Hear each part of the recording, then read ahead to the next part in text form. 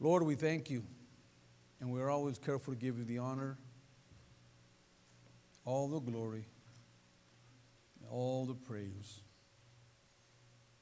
We understand that without you, we can truly do nothing.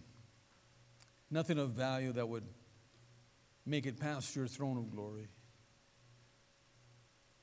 In our efforts, we try, and we ask, God, that you would take our attempt and make it right before you. You understand the intent of our hearts and our struggles, that you would use them to shape us, mold us, all the insecurities that we have, everything we go through. We give it to you because only you can make it right. I ask, Holy Spirit, that you would touch lives, alter paths, direction of lives.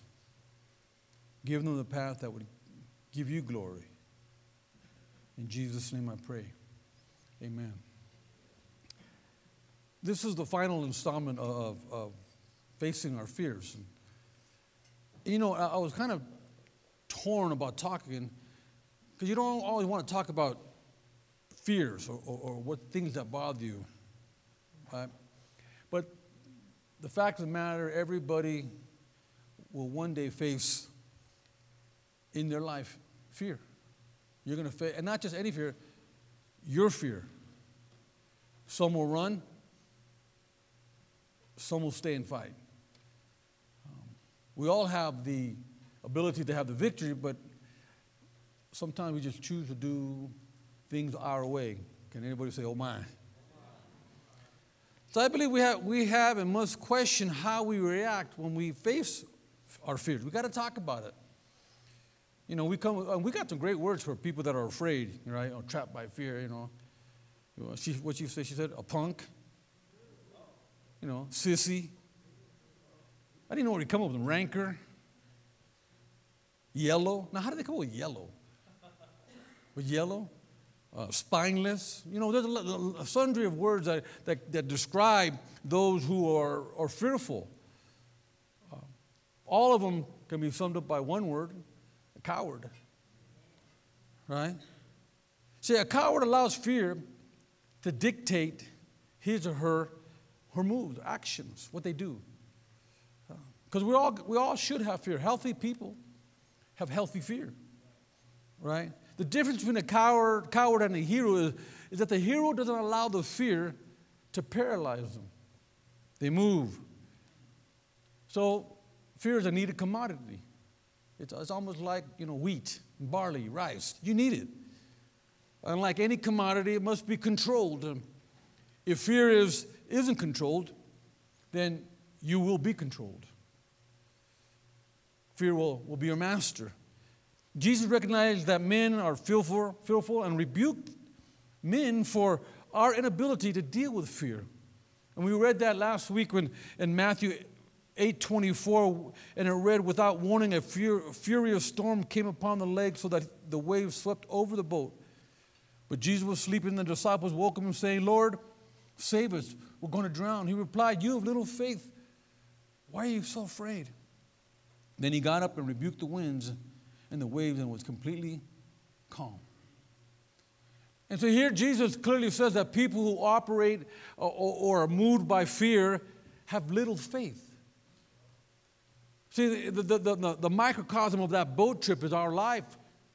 We all say we're walking with Jesus, and then the storm comes and the trouble comes, and all of a sudden, God, why? Why? Would not Jesus come up and say, you little faith, what are you so afraid of? See, there's no room for fraidy cats. See, basically, fear is the wrong use of imagination. Because, you know, people, we have these vain imaginations in our mind. You know, we all think and wonder. You know, psychologists have proven that over 85% of the things you worry about never happened. If you just got rid of those 85, you'd be better off. But nonetheless, I just told you this fact. You're worried about something, and it's your worry. You earned it, and you're going to keep it.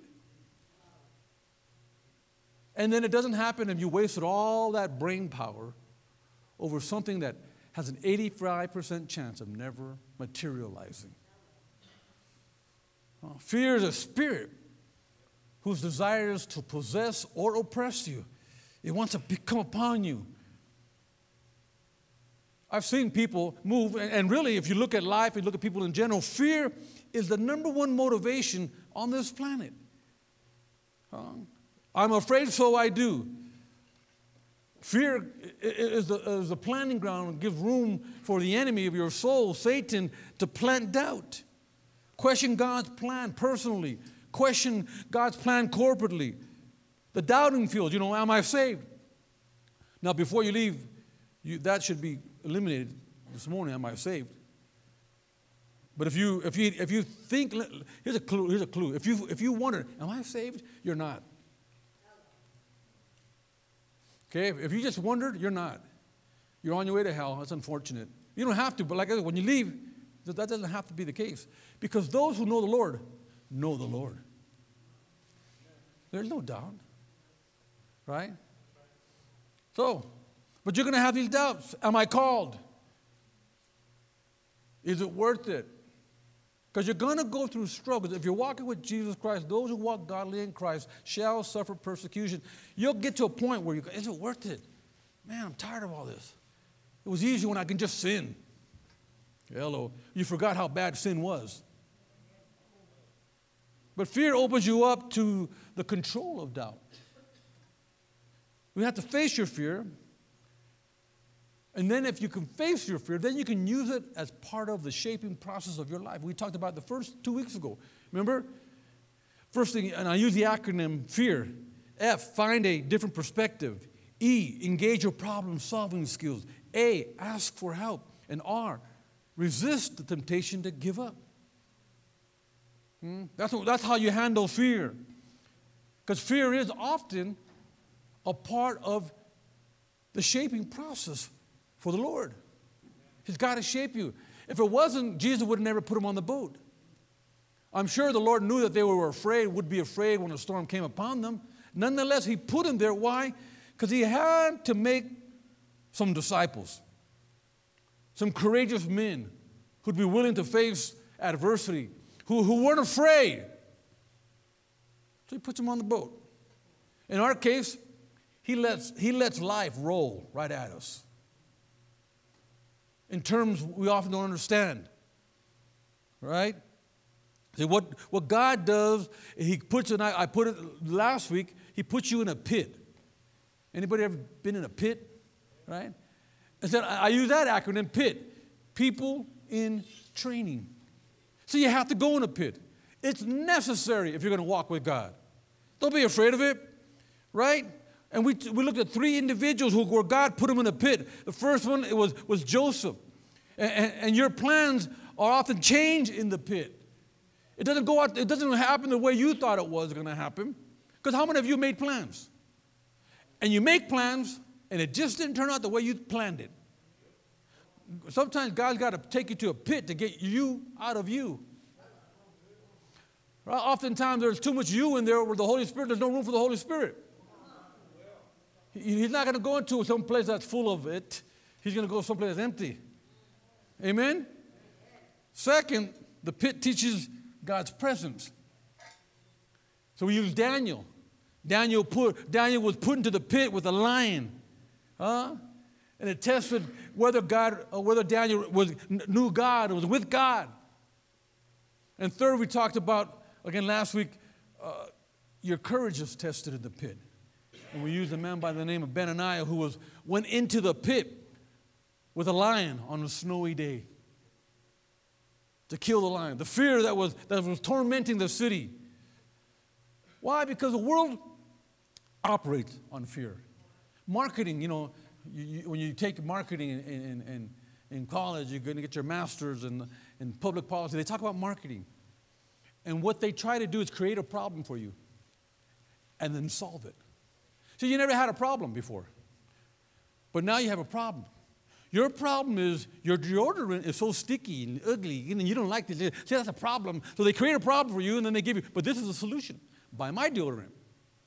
And you didn't notice or never realize that you didn't like the deodorant until somebody told you you didn't like the deodorant. It's called marketing. Create a problem, create a problem, create a problem, and then solve it. So the world is motivated by their problems. See, fear, I'll say this before I talk about the bondage of fear. Name your fear, and I'll name your bondage.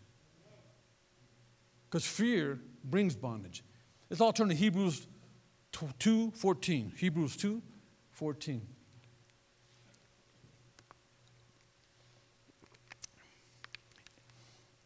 Inasmuch then as the children have partaken of flesh and blood, he himself likewise shared in the same, that through death he might destroy him who had the power of death, that is, the devil, and release those who through fear of death were all their lifetime subject to bondage.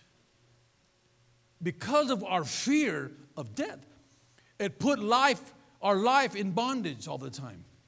But so once you're released, once you really believe that you're on your way to heaven, then what? I go to different inner cities and you talk to these people who are not really missionary minded. They don't travel out. They're great believers, and they go to me and they say, well, I don't know how you do it. You know, aren't you afraid? And I go to these places, I go, afraid? I go, well, first of all, how can you threaten me with heaven? They go, what? I go, the worst they can do is kill me. You can't threaten me with heaven. What are you afraid of? No, I go there because God calls me, but my fear puts that area in perspective. And it allows me to walk into places with confidence. See, the greatest fear, death, keeps us all in bondage, a lifetime of bondage. See, most people, why? Because most people are concerned with their possessions rather than knowing God. You know, your car, your home, your everything, right? And so because we're concerned with what we have in this world, the fear of not having motivates you. So you want, and you move. You go, you pay. Why? Because fears. All right, Jesus, I'll follow you anywhere. Remember, he said, I'll follow you anywhere. But, and then he goes, well, I don't know if you want to follow me. I don't have a place to live, and I have nowhere to sleep. That man who said he would follow him turned and walked away. He said, oh, I ain't going with him. Right? Why? Because people are afraid of not having those things. Right? And it's like a natural feeling, but sometimes, in that case in particular, but in many people who are called, you don't really know what's in store. So are you free? You go, oh, I ain't doing that, man. Well, watch out for that, right? The greatest fear, that fear keeps you going. Proverbs 29:24-5 reads like this: for fear of man will prove to be a snare, but whoever trusts in the Lord is kept safe. So fear leads to compromise in your walk with Jesus. Some people, because they're afraid, they lie. Anybody ever been afraid and lied? Liar, liar, pants on fire. Right? You're afraid and you don't want to, or some are real good liars. They don't really lie. They withhold. Let me let you redefine your definition of lying. Withholding is lying. If you know and withhold, you're a liar. Okay? Just want to clarify that. Because some people say, I didn't lie. I didn't say nothing. But you knew. Hello? In a criminal court case, that would be called an accessory to a crime. Well, you'd be in trouble. Fear. See, fear breeds hypocrisy and disobedience. Hypocrisy, the Bible, Jesus talks to the Pharisees, and he called the hypocrites the Pharisees. He goes, that's what the Pharisees have. The leaven of the Pharisees is hypocrisy. You know, that word hypocrisy, sometimes we don't understand it. It means a pretender, deceiver, imposter, a phony. It comes from the Greek word hypokrites, which is an actor on a stage. You know, an actor. That's why we need actors for the drama, right? Because we know it's Victor Outreach. And we have a lot of actors in our church. Yeah, we're acting. How's everything going? Fine. You got 10 warrants. Wanted all over in 80 states. How's everything? Cool, I'm good, man. I got it going on. Yeah, big actor, liar. And he said, beware of the Pharisee. Now, when Jesus was addressing that, he was talking about religious folk. Matter of fact, in Luke 12:1, you can turn there. He's talking about religious folk. How they'll come to church and act all holy. Say, God bless you. Praise the Lord. They'll even raise their hand. Oh, omnipotent Holy Father. And go out the door and cuss like the devil. And see, that's incongruent. Why? Because Jesus asked a question, a very provoking question. He said, can sweet water come out of a well that produces bitter water? No. He goes, because if it's a bitter well, the sweet water will be bitter. And so when you fake the funk, when you come in and you act like you're a believer, but you're not really a believer, and you walk out, you're an actor. So you come in and show, you get out the car. Because if you've been married more than a week, you might relate to this one. Because I've seen, you see it all the time, married couples. Because marriage is a tough thing. But they're in the car coming to church. Now, if you're married, don't raise your hand. You come to church and you're arguing. No, it's your fault. Your kids. You're fighting, right? Just fight like cat and dog. You're having a hard time coming to church. And you open the door and the greeter comes to you and you open the door and you go, hi, God bless you. You ever do that? Come on now. We're all guilty of that one. Right? So that's what God said. Beware of that. Because although that's a human nature, don't make it a habit, because then you become a phony. Right? See, we don't want to be like that. Disobedient, rebellion, and let me read that again, that scripture. The fear of the man will prove to be a snare, but whoever trusts the Lord is kept safe. And we're talking about compromise and disobedience, fear. So you don't want to be a hypocrite out of your fear, but you also don't want to be disobedient out of your fear. Disobedience, why? If someone says, I need you to do this, but you're afraid. I can't do that. I don't got the tolerance. I can't. No. Don't let your fear dominate you. Because fear will make you say no when you should say yes to the Lord. It will. And when you rebel against the Lord, it's no longer fear you're dealing with. What are you dealing with? When you're rebelling against what God asks, it's no longer, that fear shifts to what it really is. It's amazing. And that fear turns to rebellion, and rebellion, the Bible says, is as witchcraft. Very interesting. Huh? Rebellion can put you in a trance. Witchcraft, a spell. You're under control. You're disobedient, and then you think the whole world is wrong, and you get this mindset, and you're deceiving yourself. That's why the Bible says rebellion is as witchcraft. Amen? Let me move on. This is not my whole message. But a person locked into disobedience, we can say this, is unresponsive to counsel. They don't want to hear it. Don't tell me. And all this is rooted in what? Fear. It's fear. So we need to have properly placed fear. What should you be afraid of? Not your mother-in-law. God. You should be afraid of God. Genesis 22:12. Let's all turn there. Now check out this. Because you all have to come to a point. Because if I ask anybody, you love God? Of course I love God. But when you ask people, do you fear God? It'll make them like, whoa, wait a minute. What do you mean? They have to begin to try to deduce, what are you trying to get out of me by fearing God? Right? Because that is very important. I'm going to say this. Fearing God is more important than loving God. Let's read on.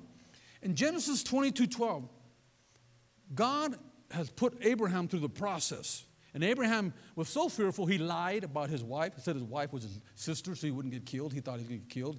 He lied because of what? Fear. But he got him here, and after his life had passed, he gave him a boy that he could never have from his wife who could never have a baby. And he takes that most precious boy, and he says, okay, we're going to sacrifice. We're going to go to the mountain and sacrifice. He didn't provide a sacrifice. He provided the child. And we know, if you know the story, Abraham is prepared to sacrifice his son. He has a knife in his hand, and God knew in his heart when he lifted the knife that he was going to kill his son. Then he goes, stop. Verse 12. Do not lay a hand on the boy, he said. Do not do anything to him. Here's the key. Now I know that you fear me. Now, I'm going to read it again. Now I know that you fear God because you have not withheld from me your son, your only son. See, God has to get us to a point of fearing him. Why? Because the opening scripture said, fear will keep you from evil. Fear. It doesn't say love will keep you from evil. It says fear will. And we have to have a good, healthy fear. The fear of God breaks the bondage of the world. I can't count on my hands, on my toes, and your hands and my toes together how many times the fear of God have kept me from sinning. The fear of God kept me from taking a right turn when I should have took a left turn. The fear of God kept me from doing things that I would otherwise have done. Because at that moment, I wasn't thinking about, I don't want to do this because I love God. I wasn't thinking, I love God so much I don't want to do that. I was thinking, if I do this, right, and I do this and open up an attack from the enemy, because God said, you want to do that? And he removes himself from me? You're on your own, Jack. That terrified me. I called the devil a punk too many times not to have God with me. See, I'm like that. You ever see that cartoon, the big bulldog, and they have the little tiny chihuahua? You ever see that on the cartoon? The bulldog, the little chihuahua, and that little tiny dog, yeah, acting all bad. And he doesn't know that the big bulldog's behind him, like, well, that's how I feel with the devil. I'm like the little chihuahua. Come on, devil, right? But I know God's behind me. But if God's not behind me, then what? See, that is terrifying to me. To be without God, subject to all the spirits that I know, I recognize and know that are out there. See, that is terrifying to me. See, some of you don't understand. You probably don't believe that there's spirits and devils, but listen, there are. They're everywhere. They're waiting for you. Matter of fact, they might be at your house right now, cooking eggs, bacon. Where's she at? She coming home pretty soon? You're going to have fear. See, there's fear in Christianity. Fear is very necessary in Christianity. Fear is necessary in ministry. In fact, we have to be people who handle large amounts of fear. Large amounts of fear. So we all have our Goliaths. Something that God's going to take you to. And you could be facing a Goliath. And there's different levels, and everybody Goliath's different, and they don't just go away. There's different levels. Remember the process. It's going to take you to one fear, you conquer it, then you're ready for the next fear. Why? Because God has to get you to a place where you don't fear anything but him. And the reality is, everybody that walks in the door doesn't fear God. They fear everything else. So he has to put you through a process. Sometimes he uses the po-po. The judge. Here come the judge. Here come the judge. The court's in order, and here come the judge, right? Why? You're trying to use that fear. Oh, you want to act bad? I'll throw you back in the can, lock you up for another 8. All of a sudden you get all holy. Oh, Father. Oh, Heavenly Father. Where is our if thou is? Wait till you kill your number and see if you're still worshiping God. Because you have to go through your fears. He wants you to be afraid of him, not these other things. So he keeps this process going in our lives. Like King David. Let's turn to 1 Samuel chapter 17. Because we all have Goliaths. Challenges, things that are way beyond our control, way beyond what we can handle. And it reads there in verse 8 of chapter 17, Goliath stood and shouted to the ranks of Israel, why do you come out and line up for battle? Am I not a Philistine? And are you not the servants of Saul? Choose a man and have him come down to me. If he is able to fight and kill me, we will become your subject. But if I overcome him and kill him, you will become our subjects and serve us. Then the Philistine said, this day I defy the ranks of Israel. Give me a man and let us fight each other. On hearing the Philistine words, Saul and all the Israelites were dismayed and terrified. Warriors, fighters, nobody was willing to go out there and die. See, ministry, walking with Jesus requires a high fear tolerance. We call that courage. Courage in the face of adversity. Courage. Courage is like a tea bag. You never know the strength of your tea until you put it in hot water. You can say you have courage. Oh, I got courage. Let's get some hot water on you. See how you handle it. Let's have some pressure. Let's see what kind of courage you have. Right? And then you go through some trouble, something's going wrong in your life, and all the sissy la comes out. What happened, Mr. Courage? I'm big, bad, and I can do all things. What happened? Sounds good when you say it. I read the Bible and I can say it. Okay, great, wonderful. The devil read the Bible and he can say it too. But what are you going to do with it? Because fear comes. If I would tell you, oh, don't worry about it, fear will never hit you, I'd be lying to you. So it's times like this when you're not facing your Goliath, you better get ready, get into training before you have to get in the ring. Start developing. Ask God to give you insight. Ask God to help you. Teach you how to pray. Teach you how to fast.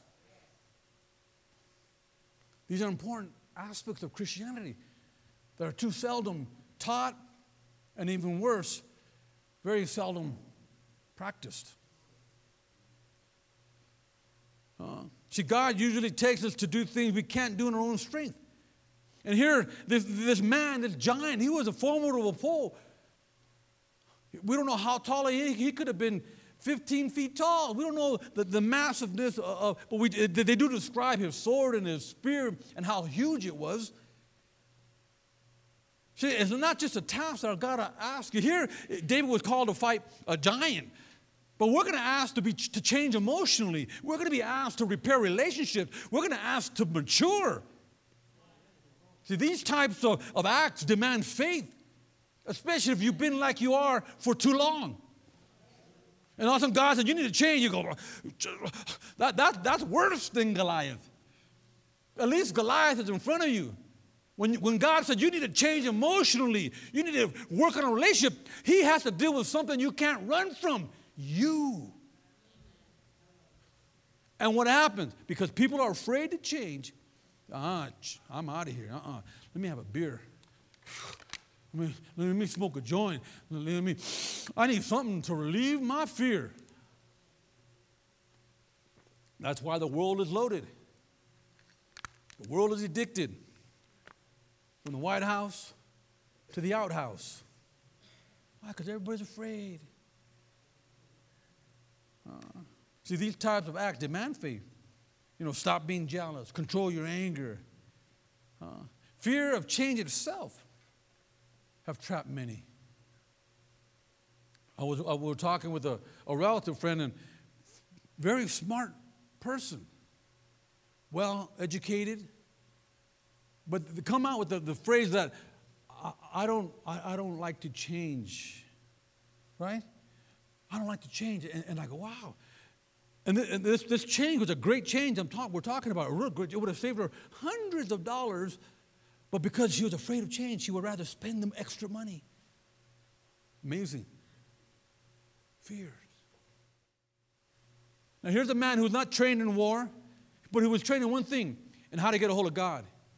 He was trained in the shepherd field while tending sheep and watching how sheep had to be nurtured. He learned how God would nurture people like nurturing sheep. He would sing songs. He would write songs, David's greatest hits. He wasn't writing the blues. He was writing about his relationship with God, how he loved God, how he worshiped God, and how he was thankful where he was at. And he began to learn who God was. And all of a sudden, he comes to all these guys who said they were warriors. He goes out there and he sees them acting like cowards. And he goes, what's going on here? You see a picture? In verse 33, let's keep reading. Saul replied, you are unable to go out against the Philistines and fight him. Now think about that. Here's David. Let's go take this dude out. And Saul said, you can't do this. Let's keep reading. You are only a boy. And he has been fighting man from his youth. But David said to Saul, your servant has been keeping his father's sheep. When a lion or a bear came and carried off a sheep from the flock, I went after it, struck it, and rescued the sheep from its mouth. When it turned to me, I seized it by its hair, struck it, and killed it. Your servant has killed both lion and the bear. This uncircumcised Philistine will be like one of them, because he has defied the armies of the living God. The Lord who delivered me from the paw of the lion and the bear will deliver me from the hand of this Philistine. See, he didn't know how to fight. He knew God. He goes, wait a minute. I killed a lion and bear just the same way that God gave me that lion and bear, because he recognized, how did I do that? Could you when God does something for you, you look back and you go, how in the world did I do that? Then you realize you didn't do anything of that. It was God. It's like I was telling you about Africa. We go to Africa. We didn't know what the heck we were doing, and boom, what happened? We did nothing but showed up and said, how in the heck did that happen? Because that was a mean battle we had over there. Hosea almost lost his church. Right? The pastor's wife died. I'm thinking again, James Brady's wife. She's a young girl, 42 maybe. She was collapsed and died. He comes back and he loses his wife. Then what did he do after he gets restored? He goes back to Africa to start another church. That's a bad dude right there. That is a courageous man. He took a hit, and it was better to go back fighting, right?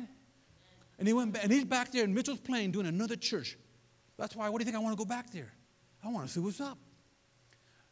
See, and this man, David, knew one thing. He knew how to get a hold of God.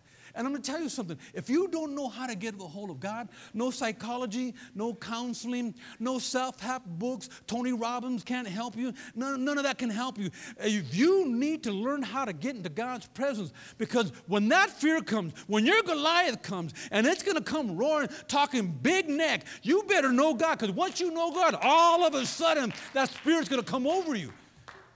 And you're going to say, you won't say bad words, but you'll think them. You dirty dog, I'm coming after you. See, I don't like when Christian says, how you doing? Oh, I'm just serving the Lord and trying to keep the devil off of you. Try to keep the devil off of you. Are you crazy? Get to know God, turn around and chase the devil. Lying devil, where you at? Don't run from him. See, but we got it all twisted around. We become these limp-wristed, light on our loafers Christians. What is that? No, you have to be courageous. Here is King David said, this man is going to become like that lion and that bear, that uncircumcised Philistine. Notice how this mature man of God encourages a young Christian. David had to overcome his discouragement. He said, you can't do it. You're just a boy. David's faith prevailed against the fear of a nation, against the fear of a man. His unwavering faith in God conquered the doubt of people. Christianity has too many unknowns for the fearful. So what can prepare you to live in a victory home? Nothing. Nada. Nothing. Don't be afraid. Just go through it. Ain't nothing to it but to do it. Just got to go through it. Because I guarantee you go through it, you'll be different. Well, that's why 80% of all the pastors all over the world went through that home. 80% of the leaders in our ministry globally, we're talking tens of thousands of people from Asia to Europe to Africa to Latin America. Leaders sat in your chair. Now, a lot of sissies came and went. We don't know which one you are yet. Time will tell. You can be a sissy la la, or you can make it, because you're going to have to face it. Now, that's the home, because the home's a pressure cooker. Hello, can I say that? The home is a pressure cooker. I like it. It speeds up the process in a person's life. The process, like the molding and shaping Christianity. See, the home and the church is like a crock pot. It's real slow cooking. You put it real early, you got to wait a long time. Pressure cooker, let's get it over with. You guys got to grow up. You guys got to change. You got something to do. God's got a call in your life. Let's go. In the home, see, if you want to get in, you want to get a calling, you need to get close to the homes. Because that's where the action's at. That's where all the leaders and the warriors all over the world come out of. So when I came to church, I'm getting off track, but I'm okay. When I came to church, our church didn't have a home. I was all bum-kicked. We just had a church. We didn't have a home yet. It wasn't until I'd been in the church, about 3 years, 2 years, a while, that we started a home. I said, man, how do I get in this, right? And guys would come out of the home, so I started moving them with me. After they got out of the home. Why? Because I knew that's where the action's at. That's where the bullseye, that's where God's reaching men and women. That's where it's happening. See, I knew something. I didn't know a lot, but I knew where God's anointing was. And I knew the anointing, our anointing, Victoria's anointing is there. So I got to get by that anointing. So it got on me. I'm showing you something. The anointing, our anointing is right there. Now, everything else flows from that, but that's where the anointing is. You want a healing? You need to get by the anointing. You want a healing, a new relationship, a better relationship? You need to get by the anointing. Because it's the anointing that breaks the yoke of bondage. The anointing. Let's move on. See, a man's steps are ordered by the Lord. Then how can man understand his way? So if you master fear, there's a choice. You either master fear or fear will master you. You ever meet those people that are always afraid? Always afraid of everything. Can't do anything. They're afraid to cross the street. Afraid. In the same way, most spirits want control, fear will control you. When something or someone masters you, you become their slave. See, we're called not to be slaves. We're called to be heirs, a royal priesthood, a holy nation, the head, not the tail. But what fears put us in subjection. Proverbs 16:6 reads, through love and faithfulness, sin is atoned for. Through the fear of the Lord, a man avoids evil. As my piano player comes. So how do we fight off fear? Timothy was Paul's disciple. He was a young disciple. Young man. Paul had put him over a church in Ephesus. And Ephesus at that time was a mega church. But he was young. History tells us that one of the church members in his church was Mary, the mother of Jesus. Could you imagine preaching to the Virgin Mary? Trying to tell her something? He was so insecure. It was a thriving church, and he tells him, Timothy, God hasn't given us a spirit of fear. God gave us a spirit of power and love and of a sound mind. In the NIV, that word sound mind is translated to self-discipline. But that word simply means you must rule your spirit. You are a spirit. This is just flesh. And there's a battle for who's in control of that spirit. You must rule it. Fear, or any emotion for that matter, never allow your spirit to submit to an ungodly emotion. You must rule your spirit. Fear opens a person to all sorts of control. Fear. Proverbs 16:32 reads, he who is slow to anger is better than the mighty, and he who rules his spirit than one who takes a city. Spirit. And it says there, in the opening scripture and the closing scripture, through love and faithfulness, sin is atoned. Through fear of the Lord, a man avoids evil. So we need to atone for our wrongs, our sin, our shortcomings. And we do that through love and faithfulness. But through fear, we avoid all the traps. To love, all will pass except love. Love never fails. So we show love. We move in love. Why? Because we're not afraid. How many of us have been afraid to share love? Why? Because we were afraid of rejection. Fear. See, we're not responsible how people receive what we give. We're only responsible for doing what we're told. So we share love. If we're rejected, you can't help that. You just move forward and allow God's presence to pull you forward. Will it hurt? It might. If you're dominated by fear, if that's what you're looking for, acceptance. See, when I share love, I'm not looking for acceptance or anything. The only reason I share love is because God told me to. It has nothing to do with who you are. Because if it was up to who you are, I'd probably love nobody. Real simple. If we look in the natural, why love anybody? Except God said love. So that's what I do. So you can't reject me. You know why you can't reject me? Because God told me, if you reject my love, then you've rejected God. Not me. He's the source. Love never fails. And lastly, power. So we have to have power that comes with knowing Jesus. Really knowing, like that power that David had when he faced Goliath. Power. Something came over him. It wasn't him, but he knew, I'm going to kill that thing, that guy. I'm going to take him out. Why? Because he had this anointing on his life, that power. He knew, he'd seen it happen before he took a step. Power, that knowing that comes through obedience. Power that comes with knowing Jesus. Knowing comes through obedience. Because you can't know Jesus unless you listen to him. And then an obedience that is developed by faith. A faith that is shaped by fear. I want every head bowed, every eye closed.